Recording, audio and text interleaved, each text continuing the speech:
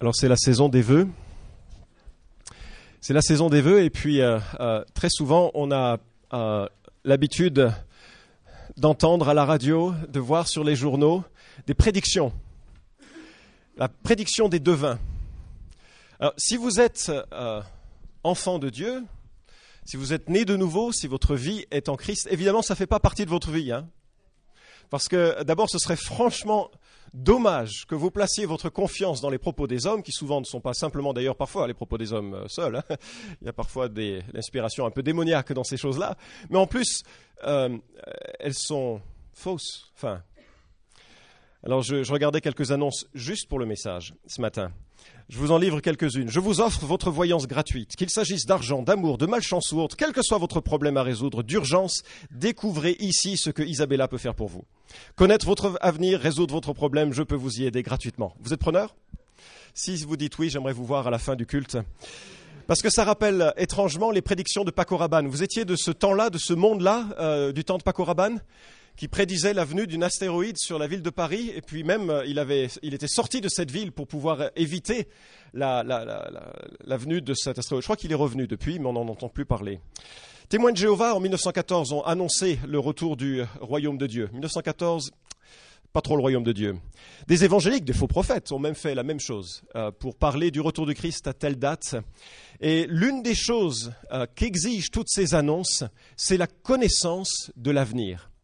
L'omniscience permettrait de connaître l'avenir. Or, l'une des choses qui se dégagent de l'Écriture, c'est que Dieu seul est omniscient. Dieu seul connaît l'avenir. Et dans cette série, on essaye de découvrir un peu la personne de Dieu. On a survolé un peu les éléments de son existence, son incompréhensibilité. Je trouve que c'est génial. Dieu est incompréhensible, mais il est connaissable par Jésus. Je ne peux pas comprendre comment il fonctionne. Je ne peux pas comprendre comment le monde fonctionne.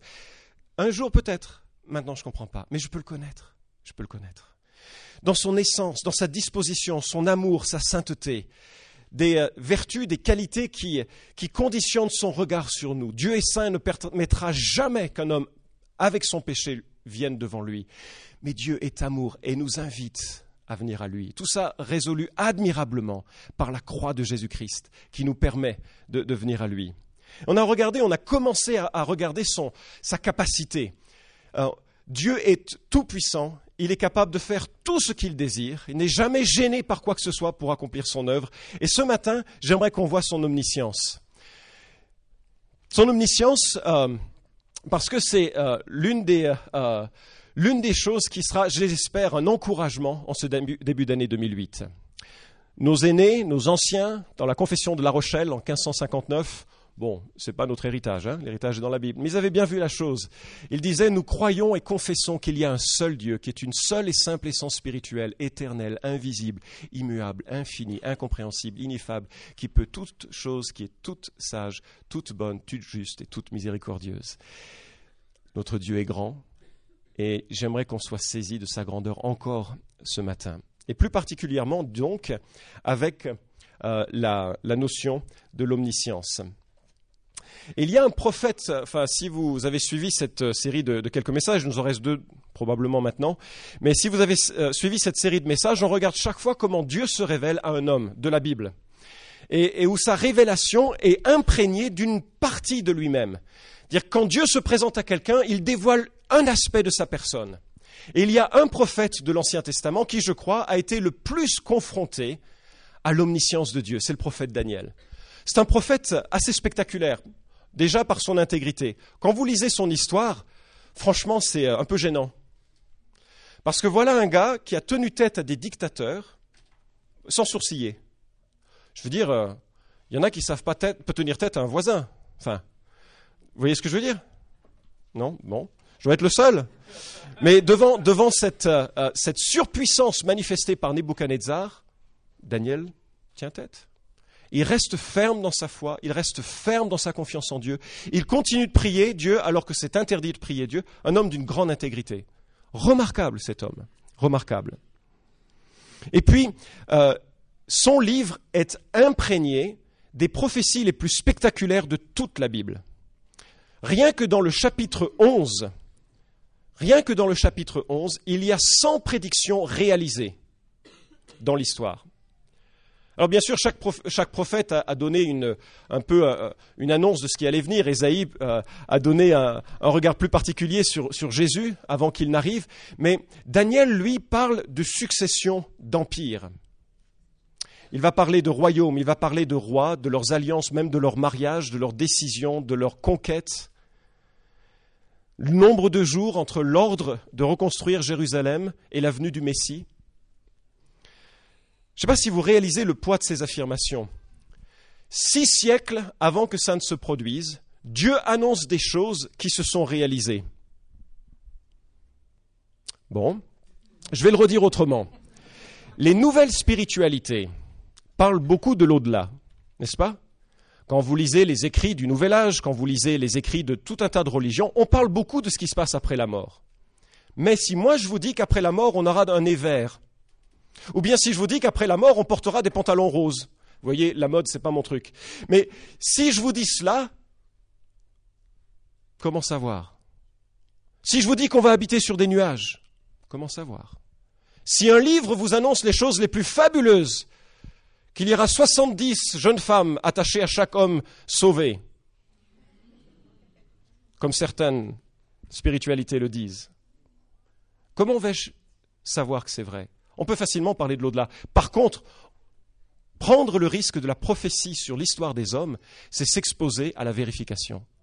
Et il y a quelque chose d'extraordinaire dans le message de la Bible, c'est qu'il dit les choses avant qu'elles n'arrivent, des siècles avant qu'elles n'arrivent, avec une précision qui force notre admiration parce qu'on peut les vérifier.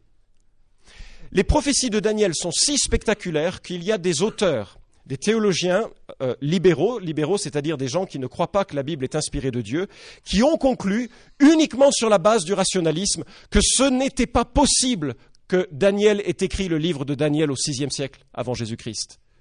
Parce que c'est pas possible d'avoir des centaines et des centaines de prophéties réalisées. C'est pas possible. Et effectivement, si je vous demandais qu'est-ce qui va se passer dans 500 ans en France, dites-moi les noms des rois, dites-moi les guerres qui vont avoir lieu à cette époque, dites-moi comment ils vont se marier, quels mannequins ils vont fréquenter, dites-moi ça. Comme ça, à la louche, au hasard. Personne ne peut le dire, personne ne peut l'imaginer même, sauf Dieu. Sauf Dieu. Et en fait, on regarde l'omniscience de Dieu avec ce prophète Daniel qui a vécu l'un des moments les plus tragiques de l'histoire d'Israël. Moins 2000 Abraham, moins 1500 Moïse, moins 1000 David, super, ça rentre en fait. 931, l'explosion du royaume du nord, royaume du sud, et le royaume du nord qui part en 722 avant Jésus-Christ. Et puis Jérémie annonce qu'il va y avoir une captivité de 70 ans sur le royaume du sud. Cette captivité commence en 586 avant Jésus-Christ. C'est avec Nebuchadnezzar qui vient et qui, lors d'une bataille célèbre dont vous avez tous entendu parler en histoire, mais que vous avez tous oublié, rafle la mise des conquêtes égyptiennes. En gagnant l'Égypte, Nebuchadnezzar récupère tous les territoires sous la tutelle égyptienne, y compris la Judée, et le voici maître de la Judée. Et Nebuchadnezzar, dans une série de 3 conquêtes, il y a 605, il y a 586 et puis 596, quelque chose comme ça, au cours de 3 conquêtes, va notamment prendre les populations de Jérusalem et va les emmener à Babylone. Et là, à Babylone, on a un homme qui s'appelle Daniel, un homme qui est un adolescent. Et franchement, si vous êtes adolescent, vous avez la capacité de marquer votre monde pour Jésus-Christ. Si vous êtes en Christ, que vous soyez ado ou adulte, ne change rien, vous êtes en Christ et vous pouvez être un Daniel. Daniel n'avait pas crainte d'être un disciple de Dieu au milieu d'une population païenne, et non seulement ça, alors qu'il a suivi des cours d'occultisme. Jamais j'enverrai mes enfants suivre des cours d'occultisme. Pourtant, Daniel est devenu l'un des meilleurs de l'ensemble des déportés, suivi une formation qui s'appelait l'école des cadres de Nebuchadnezzar, quelque chose comme ça. Et le voici qui sort de cette école, de cette formation, comme l'un des conseillers de Nebuchadnezzar. Je plante le décor juste avant qu'on arrive à l'essentiel de notre message, mais je vais planter le décor longtemps, d'accord ? C'est une longue introduction. Donc imaginez Daniel, cet homme qui est un homme qui aime Dieu, maintenant séparé de ses parents. Il a probablement, entre 15 à 20 ans maximum, probablement plus proche des 15. Le voici séparé de ses parents, séparé du culte, séparé des sacrificateurs. Il est avec quelques copains qui craignent Dieu, qui aiment Dieu, dans un environnement totalement païen, pire que la France. Et le voici devenir l'un des conseillers du roi. Nebuchadnezzar. Et Nebuchadnezzar a eu un rêve spectaculaire. Souvenez-vous, on est en 586, au départ de son aventure. Il a le rêve d'une statue. Et ça l'effraie tellement, Nebuchadnezzar, le rêve de cette statue, il demande à ses conseillers de pas simplement donner le sens du rêve, mais encore le rêve en lui-même. Parce qu'il y a beaucoup de gens qui savent expliquer les rêves, n'est-ce pas? Vous leur dites un rêve, ils vous disent quelque chose. Il y en a qui sont spécialisés, même payés, paraît-il, pour ça. Seulement, c'est facile d'interpréter un rêve. De toute façon, c'est facile d'interpréter tout symbolisme. Seulement, ce rêve qu'a fait Nebuchadnezzar est si fort, si puissant, si étrange, qu'il ne veut pas cela, il ne veut pas se faire flouer. Donc il dit à ses conseillers, je veux que vous me trouviez que vous trouviez le rêve que j'ai fait, et ensuite vous m'en donnerez l'explication. Sinon vous mourrez. Et comme personne n'est capable de lire les pensées de cet homme, l'ordre d'exécution est donné, et tous les sages de Babylone vont mourir. Daniel, qui en est informé, se met à prier, et Dieu, qui est le Dieu, comment? Omniscient, qui sait toutes choses. Ce Dieu omniscient révèle à Daniel le rêve, et lui dit, voilà, ton rêve c'était une statue, avec une tête d'or, une poitrine et des bras d'argent, ventre et des cuisses de bronze, des jambes de fer, des pieds de fer et d'argile, et puis à la fin de ton rêve, tu avais une petite pierre qui débaroule la colline et qui brise tout et qui remplit toute la terre. Un petit peu plus loin, au chapitre 7, Dieu donne la même vision, mais sous forme d'animaux. On a une sorte de lion ailé, et puis ensuite on a une sorte d'ours. Et chaque fois, Daniel donne l'interprétation. Il dit, cette statue représente, et ces animaux représentent une succession de royaumes. Tu es toi, Nebuchadnezzar, la tête d'or. Ok? Premier royaume dont il est question, c'est Nebuchadnezzar, la tête d'or. Deuxième royaume qui va venir après, c'est le royaume des Mèdes et des Perses. Très intéressant, l'histoire le confirme admirablement. C'est un royaume duel en deux groupes, les Mèdes et les Perses, c'est assez particulier, exactement comme la prophétie le laisse entendre, exactement comme l'ours le laisse entendre par la manière dont il se tient. Et puis, il y a ensuite le royaume de Grèce représenté par un léopard. Léopard, vous savez, c'est un animal extrêmement rapide. Vous ne voulez jamais faire un sprint avec lui. De toute façon, c'est lui qui gagnera et vous emportera en même temps. Un léopard parce que, après le royaume des Mèdes et des Perses, va surgir de nulle part un militaire exceptionnel en la personne de Alexandre le Grand. Et Alexandre le Grand va balayer toute cette région de la Méditerranée, enfin de Babylone et de la Grèce et tout ça, en quelques années. Alexandre le Grand est l'un des plus grands conquérants de l'histoire. Il est représenté par un léopard avec 4 têtes, parce qu'à sa mort, ce royaume sera divisé effectivement en 4. Vous vous rendez compte? On est déjà à 3 siècles. 3 siècles après le rêve que fait Nebuchadnezzar, 3 siècles après l'explication qu'en donne Daniel, 3 siècles après la vision de ces images. Et puis ensuite vient un 4e royaume qui est indéfini avec une sorte de monstre bizarre que j'ai repris ces photos sur Internet. Je ne sais pas du tout à quoi elles correspondent vraiment par rapport au texte. On demandera à Daniel quand il les aura vus. Hein. Mais je parle dans le ciel quand on lui dira bonjour. Et on sait que c'est le royaume de Rome. Il n'est jamais identifié en tant que tel dans la prophétie de Daniel. Les 3 premiers sont clairement nommés, Babylone, Médo-Perse, la Grèce, Rome n'est pas mentionné. Mais historiquement, c'est le seul royaume qui vient après les Grecs et qui a de l'envergure. On est là 6 siècles après les faits. Et puis, ce royaume a une forme un peu bizarre vers la fin, c'est-à-dire vers les pieds, vers les doigts de pied. Il y a une sorte de mélange avec une partie de fer et une partie d'argile. C'est un mélange de ce qui précède et en même temps c'est quelque chose de nouveau. Et c'est important pour la prophétie parce que Daniel chapitre 2 verset quelque chose, je crois que c'est 44, dit que du temps de ces rois, le royaume de Dieu va venir et remplir toute la terre. Donc si on fait le calcul, on regarde, tiens, ça c'est accompli, ça c'est accompli, ça c'est accompli, ça c'est accompli, pas ça. Et c'est du temps de ces rois que vient un jour, Christ. C'est clair, non? Ah bon. Si on regarde la prochaine diapo, vous l'avez situé dans le temps. Daniel, donc, est en l'an 600 avant Jésus-Christ, et il voit, parce que Dieu lui donne la succession des empires à venir. C'est fabuleux, non? Il n'y a que Dieu capable de dire ce qui va arriver dans la suite. Et puis il y a dans ce dernier royaume un certain nombre de précisions. Ce royaume qui semble se présenter sous forme de 10 empires confédérés ou de 10 rois confédérés va être accompagné d'un roi tout petit, un roi telet au départ, mais qui va prendre l'ascendance sur 3 d'entre eux et qui va dominer qui va abattre 3 d'entre eux et qui va dominer sur les 7 autres. C'est encore à venir et ce n'est pas toujours très clair à quoi ça va correspondre. Daniel est positivement terrorisé lorsque nous ouvrons la Bible en Daniel chapitre 7 et nous allons regarder les quelques versets qui seront au centre de notre réflexion ce matin. Daniel, c'est entre Genèse et Malachie, mais plus proche de Malachie. C'est après les grands prophètes. Et au chapitre 7, il y a comme une porte qui s'ouvre dans le ciel, comme une révélation de Dieu, et c'est de là que je voudrais tirer mes 2 remarques. Je regardais pendant que l'on plaçait des trônes. L'ancien des jours s'assit, son vêtement était blanc comme la neige, les cheveux de sa tête purs comme de la laine. Son trône était comme des flammes de feu et les roues comme un feu ardent. Un fleuve de feu coulait et sortait de devant lui, 1000 milliers le servaient, et des myriades se tenaient en sa présence. Les juges s'assirent et les livres furent ouverts. Je regardais alors, à cause des paroles arrogantes que prononçait la corne. Et tandis que je regardais, la bête fut tuée, son corps périt, livré au feu pour être brûlé. Les autres bêtes furent dépouillées de leur puissance, mais une prolongation de vie leur fut accordée jusqu'à un certain temps. Je regardais pendant mes visions nocturnes, et voici que sur les nuées du ciel arriva comme un fils d'homme. Il s'avança vers l'ancien des jours, et on le fit approcher de lui. On lui donna la domination, l'honneur et la royauté, et tous les peuples, les nations, et les hommes de toute langue le servirent.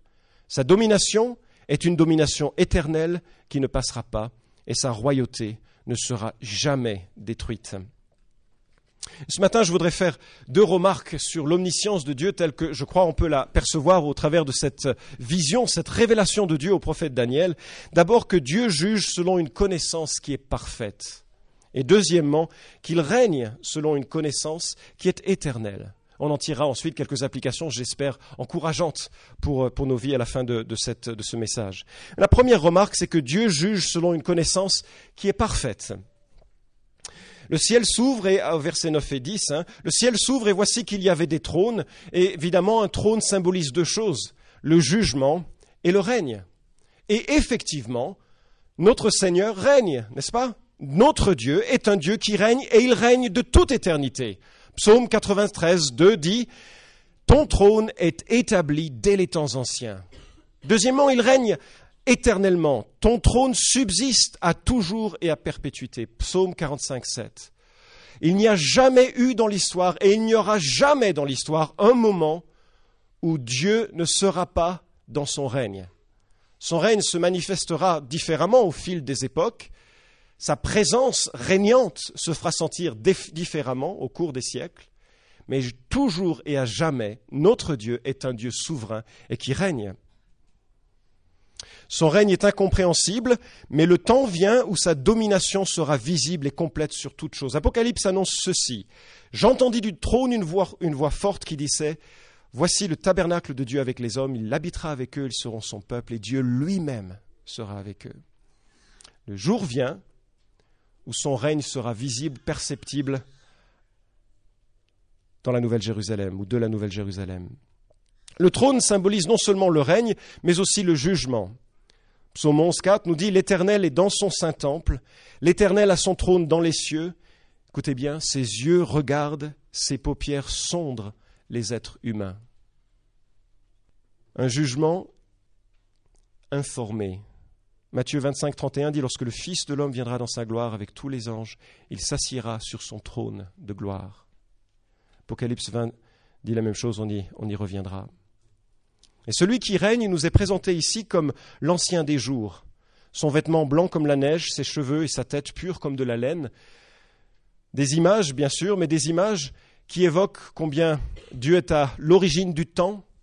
Il est de toute éternité. Un nombre incalculable de jours est le sien. Son vêtement manifeste la perfection morale, la sainteté absolue. Il n'y a jamais la moindre perversité, la moindre souillure, moindre décalage en la personne de Dieu par rapport à sa sainteté.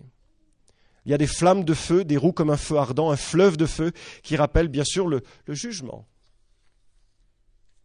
Et tout au long de la Bible, notre Dieu est présenté comme un juge qui est juste et informé. Je sais qu'à cause et grâce à la grâce de Dieu, la notion de Dieu juge nous est moins familière, n'est-ce pas?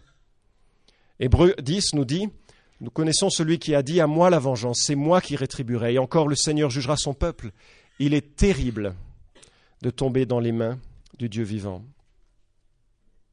Alors imaginez cette scène, si on peut.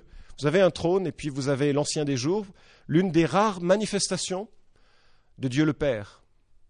Comment on sait que c'est Dieu le Père et non Dieu le Fils? Parce qu'il vient comme un fils d'homme à ses côtés. Et puis il y a plusieurs trônes qui sont derrière lui. Je me suis demandé, mais pourquoi il y a plusieurs trônes? Vous êtes prêts?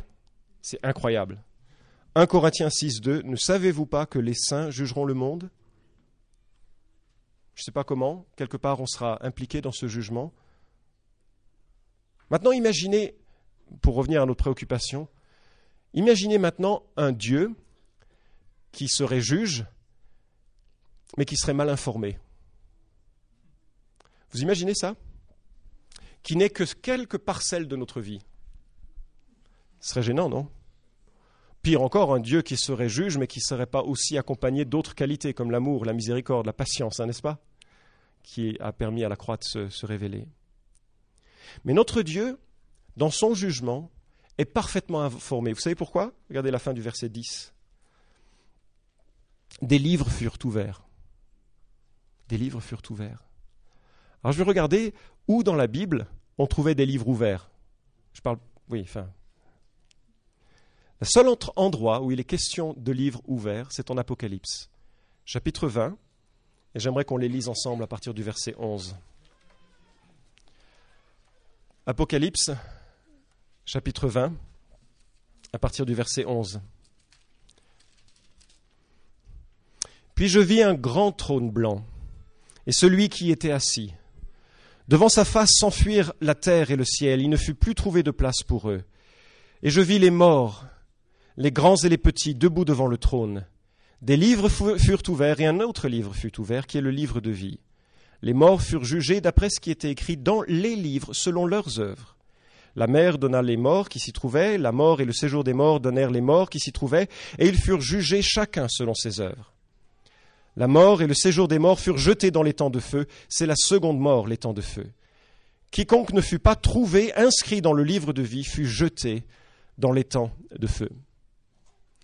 Le seul autre endroit où il est question de jugement avec des livres, c'est dans l'Apocalypse, et c'est le jugement qui précède l'enfer.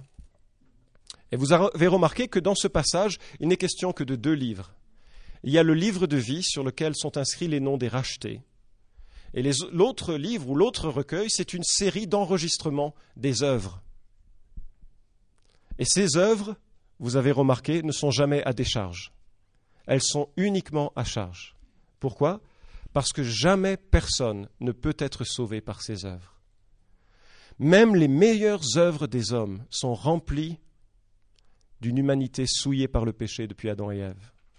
Jamais personne ne pourra prétendre parvenir au ciel dans la présence de Dieu parce qu'il aura fait une quelconque œuvre. Et ces livres sont ouverts et ils contiennent les œuvres et les œuvres condamnent. Alors le jugement que Daniel est en train d'observer par anticipation, rappelez-vous, on est des milliers d'années maintenant avant que ça se produise, est un jugement qui s'appuie sur une information complète. Pourquoi? Parce que Dieu est omniscient. 1 Jean 3,20 nous dit que Dieu connaît tout. Il se connaît parfaitement lui-même, et puisque Dieu est infini, ça nous donne une mesure de sa connaissance. C'est ce que nous apprend 1 Corinthiens 2,10. À nous, Dieu nous l'a révélé par l'Esprit, car l'Esprit sonde tout, même les profondeurs de Dieu. Et quand on se met à réfléchir à la personne de Dieu, à ses qualités admirables, à son œuvre, à ce qu'il fait, on est vite perdu. Mais l'Esprit sonde toute cette profondeur de la personne de Dieu. Il est conscient de lui-même et se connaît parfaitement. Il connaît évidemment parfaitement les phénomènes observables, Sais-tu comment les nuages se tiennent en équilibre? Ces merveilles de celui dont la science est parfaite, nous dit Job 37, 11. Et puis, et c'est peut-être le plus terrible, Hébreux chapitre 4, verset 13 nous dit « Il n'y a aucune créature qui soit invisible devant lui. Tout est mis à nu et terrassé aux yeux de celui à qui nous devons rendre compte. » Vous avez saisi? Tout est mis à nu et terrassé aux yeux de celui devant qui nous devons rendre des comptes. La connaissance de Dieu est exhaustive, complète et parfaite, mais je voudrais encore rajouter quelque chose qui est encore plus spectaculaire. C'est que cette connaissance de Dieu inclut le jeu des possibles. Je vous explique. Lorsque Jésus parle et prophétise un malheur et une violence sur les villes de Chorazin, il dit « Malheur à toi, Chorazin, malheur à toi, Bethsaïda, car si les miracles faits au milieu de vous l'avaient été à Tyr et à Sidon, il y a longtemps qu'elles se seraient repenties avec le sac et la cendre. » Quand Jésus dit ça, il dit « Si cet événement-là avait eu lieu, alors ceci aurait eu lieu. » Qu'est-ce que ça implique? C'est que la connaissance de Dieu ne se limite pas à ce qui existe, mais à ce qui est potentiel, à ce qui est possible. Une connaissance absolue, complète. Et cela a un grand intérêt pour nous. Nous qui regardons parfois en arrière et nous nous disons « Oups !» Certaines décisions n'auraient pas dû être prises. Certains événements n'auraient pas dû avoir lieu. Ils ont enchaîné un certain nombre de choses, mais pas pour Dieu. Parce que Dieu, connaissant le jeu des possibles, dans sa souveraineté, conduit et règne. Il est parfait dans son règne. Plusieurs films récents ont imaginé ce que pourrait être un monde où il n'y aurait plus de vie privée. C'est des films intéressants avec des caméras de partout. C'est des films qui nous font sourire de moins en moins et puis qui nous font réfléchir. Notre vie, de plus en plus, est comme un aquarium. Enfin, du moins, nous sommes dans l'aquarium, c'est ce que je veux dire. Vous avez ce sentiment parfois, hein? Vous allez dans un magasin, bonjour, postérité éternelle gardera la trace de notre passage. Vous allez sur un site, un petit cookies, qui est un gâteau normalement, un gâteau pour eux, qui leur permet de savoir ce que l'on fait. Notre vie est de plus en plus publique et la frontière avec notre vie privée se réduit de plus en plus. Il y a un film assez saisissant qui je ne sais pas si je le recommande. Il y a quelques scènes qui sont un petit peu particulières, mais si, on vote. Bon.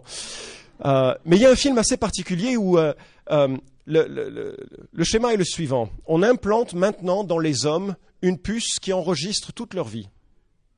Et à la fin de leur vie, on recueille ce film et il y a des grands cinéastes qui en font un montage pour les funérailles. Et là, tout le monde pleure, on récupère le meilleur de la vie. Avec tous les abus, bien sûr, que vous pouvez imaginer dans ce scénario. C'est assez fascinant de penser à cela. La seule chose qui manque à cette puce, c'est qu'elle ne lit pas les pensées. Maintenant, écoutez ça. Nous avons plus qu'une puce. Nous avons un Dieu omniscient qui sonde absolument tout de notre vie. Non seulement il sonde absolument tout de notre vie, mais il connaît pleinement nos pensées. Vous saurez dormir ce soir? Un Dieu omniscient qui connaît absolument tout. Il n'y a aucune créature qui soit invisible devant lui. Tout est mis à nu et terrassé aux yeux de celui à qui nous devons rendre compte. Deuxième et dernière remarque, qui sera peut-être un petit peu plus courte.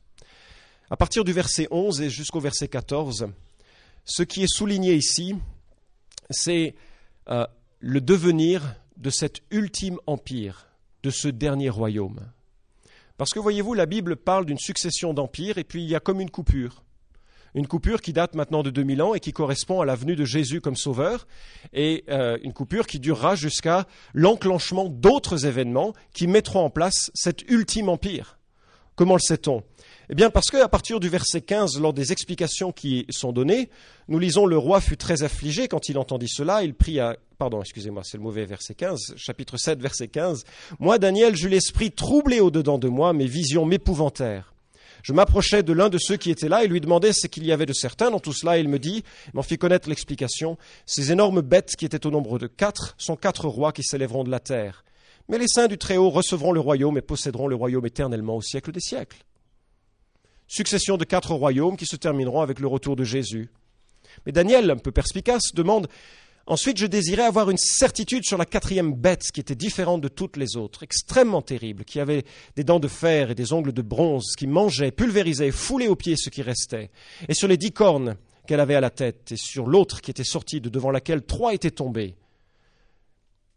Verset 23 me parla ainsi, la quatrième bête, c'est un quatrième royaume qui existera sur la terre, différent de tous les autres royaumes, qui dévorera toute la terre, la foulera et la pulvérisera. Les 10 cornes, ce sont 10 rois qui s'élèveront de ce royaume.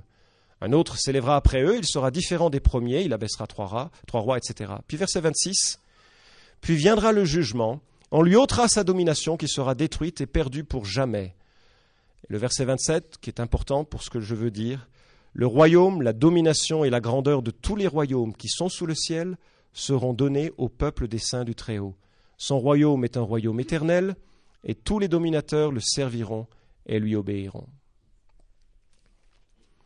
Placez-vous maintenant au temps de Daniel en imagination. Vous êtes au 6e siècle avant Jésus-Christ et vous voyez devant vous tous les royaumes. Le royaume de Babylone, ça c'est celui qui est en place. Le royaume des Médo-Perses, le royaume des Grecs, le royaume des Romains. Et puis ça devient bizarre, ça change de façon bizarre. Il y a un peu des éléments précédents, mais pas tout à fait. Il y a 10 cornes, donc 10 rois. Enfin, le temps n'est pas venu pour le détailler. C'est effectivement assez spectaculaire, mais ce n'est pas le moment. Et après cela, vous voyez Christ qui revient et qui instaure son royaume éternel. Ce qui me fait observer que non seulement Dieu juge parfaitement bien parce qu'il est omniscient, ou parce qu'il est omniscient, il juge parfaitement bien, mais aussi il connaît exactement la fin de l'histoire. C'est comme quand on voit un film, on rigole beaucoup avec mon épouse parce que quand elle regarde un film, elle réagit à tout ce qui se passe. Je ne trahis pas un grand secret, voilà. Après, je risque d'avoir des comptes à rendre. Mais pour ceux qui ont déjà vu des films dans le passé, ils savent que l'histoire est terminée déjà. Oui, je veux dire par là qu'on ne pourra rien changer au scénario, ça va construire, ça va suivre son cours et on va arriver à la fin de l'histoire. Bien-aimés, notre Dieu omniscient a déjà vu l'ensemble des événements et il sait comment ça se conclut et je trouve ça extraordinaire. Dieu voit l'ensemble des événements, ce qui permet à Ésaïe de dire, ou à Dieu de dire à Ésaïe, « Je suis Dieu, il n'y en a point d'autre. Je suis Dieu et rien n'est semblable à moi. J'annonce dès le commencement ce qui vient par la suite et longtemps d'avance ce qui n'est pas encore accompli. Je dis mon projet tiendra bon et j'exécuterai tout ce que je désire. J'appelle de l'Orient un oiseau de proie, d'une terre lointaine l'homme qui accomplira mes projets. Ce que j'ai dit, je le fais arriver. Ce que j'ai conçu, je l'exécute. » Le Dieu que nous servons est un Dieu souverain et bien informé. Je ne sais pas ce qui va se passer dans cette année 2008. On prie pour le retour du Christ. Amen. Mais peut-être que ce ne sera pas cela encore, et peut-être que nous verrons certains des événements qui sont là. Peut-être que nous verrons le début de la persécution, comme ça a été parfois le cas dans l'histoire de France. Lorsque l'Évangile a pris racine, il a été vite persécuté par les autorités. Ça a toujours été le cas en France. Je ne sais pas. Mais ce que je sais, c'est que Dieu connaît la fin de l'histoire. Et que si je suis de son côté, ça va. Dieu me garantit l'atterrissage. Le chemin pourra être difficile, il peut y avoir des turbulences, mais l'atterrissage est prévu. Et ce qui me permet de conclure avec 3 remarques. D'abord, je vois parfois des gens qui ne sont pas chrétiens et qui voudraient quelque part ne pas l'être parce qu'ils ont peur de cette lumière de Dieu. C'est dommage parce que de toute façon, ils sont dans la lumière de Dieu. Le psalmiste dit « Où irai-je loin de ton esprit? Où fuirai-je loin de ta face? Si je monte aux cieux, tu y es. Si je me couche au séjour des morts, t'y voilà. Si je prends les ailes de l'aurore et que j'aille demeurer au-delà de la mer, là aussi ta main me conduira et ta droite me saisira. » Il n'y a aucun endroit où on peut échapper à Dieu. Il n'y a aucun endroit où on peut échapper à Dieu. Alors si vous n'êtes pas en Christ, si vos péchés ne sont pas couverts par le sang de Jésus, n'essayez pas de lui échapper ou fuir de devant un Dieu saint. Un auteur a écrit « Lorsque vous désirez faire quelque chose de mauvais, que vous vous retirez dans votre maison où aucun ennemi ne peut vous voir, lorsque vous vous retirez même dans des pièces où personne ne peut vous voir, et même si vous vous retirez dans le secret de votre cœur pour y concevoir le mal, il est au plus profond de votre cœur. Où que vous ayez fui, il est là. D'où fuirez-vous de vous-même ? Mais puisqu'il y a un être plus intime que vous-même, il n'y a aucun lieu où vous pourrez fuir la colère de Dieu, sinon en vous réconciliant avec Dieu. Où fuiriez-vous ? Fuyez vers lui. Fuyez vers lui. Tite, chapitre 3, verset 5 nous dit « Il nous a sauvés non parce que nous aurions fait des œuvres de justice, mais en vertu de sa propre miséricorde, par le bain de la régénération et le renouveau du Saint-Esprit. » Les livres de nos vies nous condamnent, les amis. Quelle que soit la qualité des hommes que nous sommes ou l'absence de qualité des hommes que nous sommes. Les livres des œuvres nous condamnent. Et la grâce de Dieu les efface, ces œuvres. Il a fait une œuvre telle que nos péchés sont entièrement pardonnés en Jésus-Christ, pour peu que nous nous repentions et placions notre confiance en lui. Deuxième remarque, si Dieu est omniscient, alors, moi qui suis un disciple de Christ, je dois vivre dans la lumière. Finalement, si Dieu est omniscient, je ne pourrai jamais le décevoir. Ben oui, parce qu'il connaît les profondeurs du cœur, qui est le mien, alors que moi-même, je ne le connais pas. Jérémie 17,9 nous dit « Le cœur est tortueux par-dessus tout, il est incurable. Qui peut le connaître ?» Et l'implication de ce verset, c'est il n'y a que Dieu qui peut le connaître. Psaume 44, verset 22, « Dieu ne l'aurait-il pas découvert, lui qui connaît les secrets du cœur ?» Ça veut dire quoi ? Ça veut dire qu'il n'y a pas de place pour un disciple de Jésus de ne pas venir à la croix quand il est conscient de son péché. Ça ne sert à rien. Un homme en Christ péchera parfois, et quand Dieu le lui révèle, il faut venir à la croix, revenir à la croix, revenir à la croix, revenir à la croix. William Carey, un des grands hommes de Dieu de l'histoire contemporaine, enfin, des 2 derniers siècles. Un des premiers missionnaires. Un homme qui était fabricant de chaussures, cordonnier même, pour être plus exact, et puis qui a fini sa vie en ayant appris une 30aine de langues et traduit la Bible en je ne sais combien. Un homme qui a beaucoup souffert. Bref, il écrit « Je suis âgé de 70 ans et je suis un monument de la bonté et de la miséricorde divine. Car en examinant ma vie, je trouve vraiment beaucoup de choses au sujet desquelles je dois m'humilier dans la poussière. Mes désobéissances et mes péchés directs sont innombrables. Ma négligence dans l'œuvre du Seigneur a été énorme. Je n'ai pas promu sa cause ni recherché sa gloire et son honneur comme je l'aurais dû. Et malgré tout ceci, il m'a préservé jusque-là, me maintenant à son œuvre, et j'ai confiance que je serai reçu par sa seule faveur divine, par Jésus-Christ. »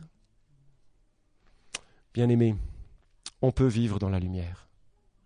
On peut vivre dans la lumière, se tenir dans la main quand on est dans la difficulté, demander l'aide des frères, prier. On peut vivre dans la lumière. Et enfin, je pense que garder confiance, ce n'est pas une mauvaise idée avec un Dieu souverain, n'est-ce pas ? Parce que s'il règne de façon de toute éternité, s'il est pleinement informé, bien sûr, ici et là, il y a des choses qui vont être choquantes dans nos vies. Il va y avoir des blessures, il va y avoir des souffrances, il va y avoir des incompréhensions, il va y avoir des choses qui font partie d'un monde, sous Genèse chapitre 3, un monde maudit.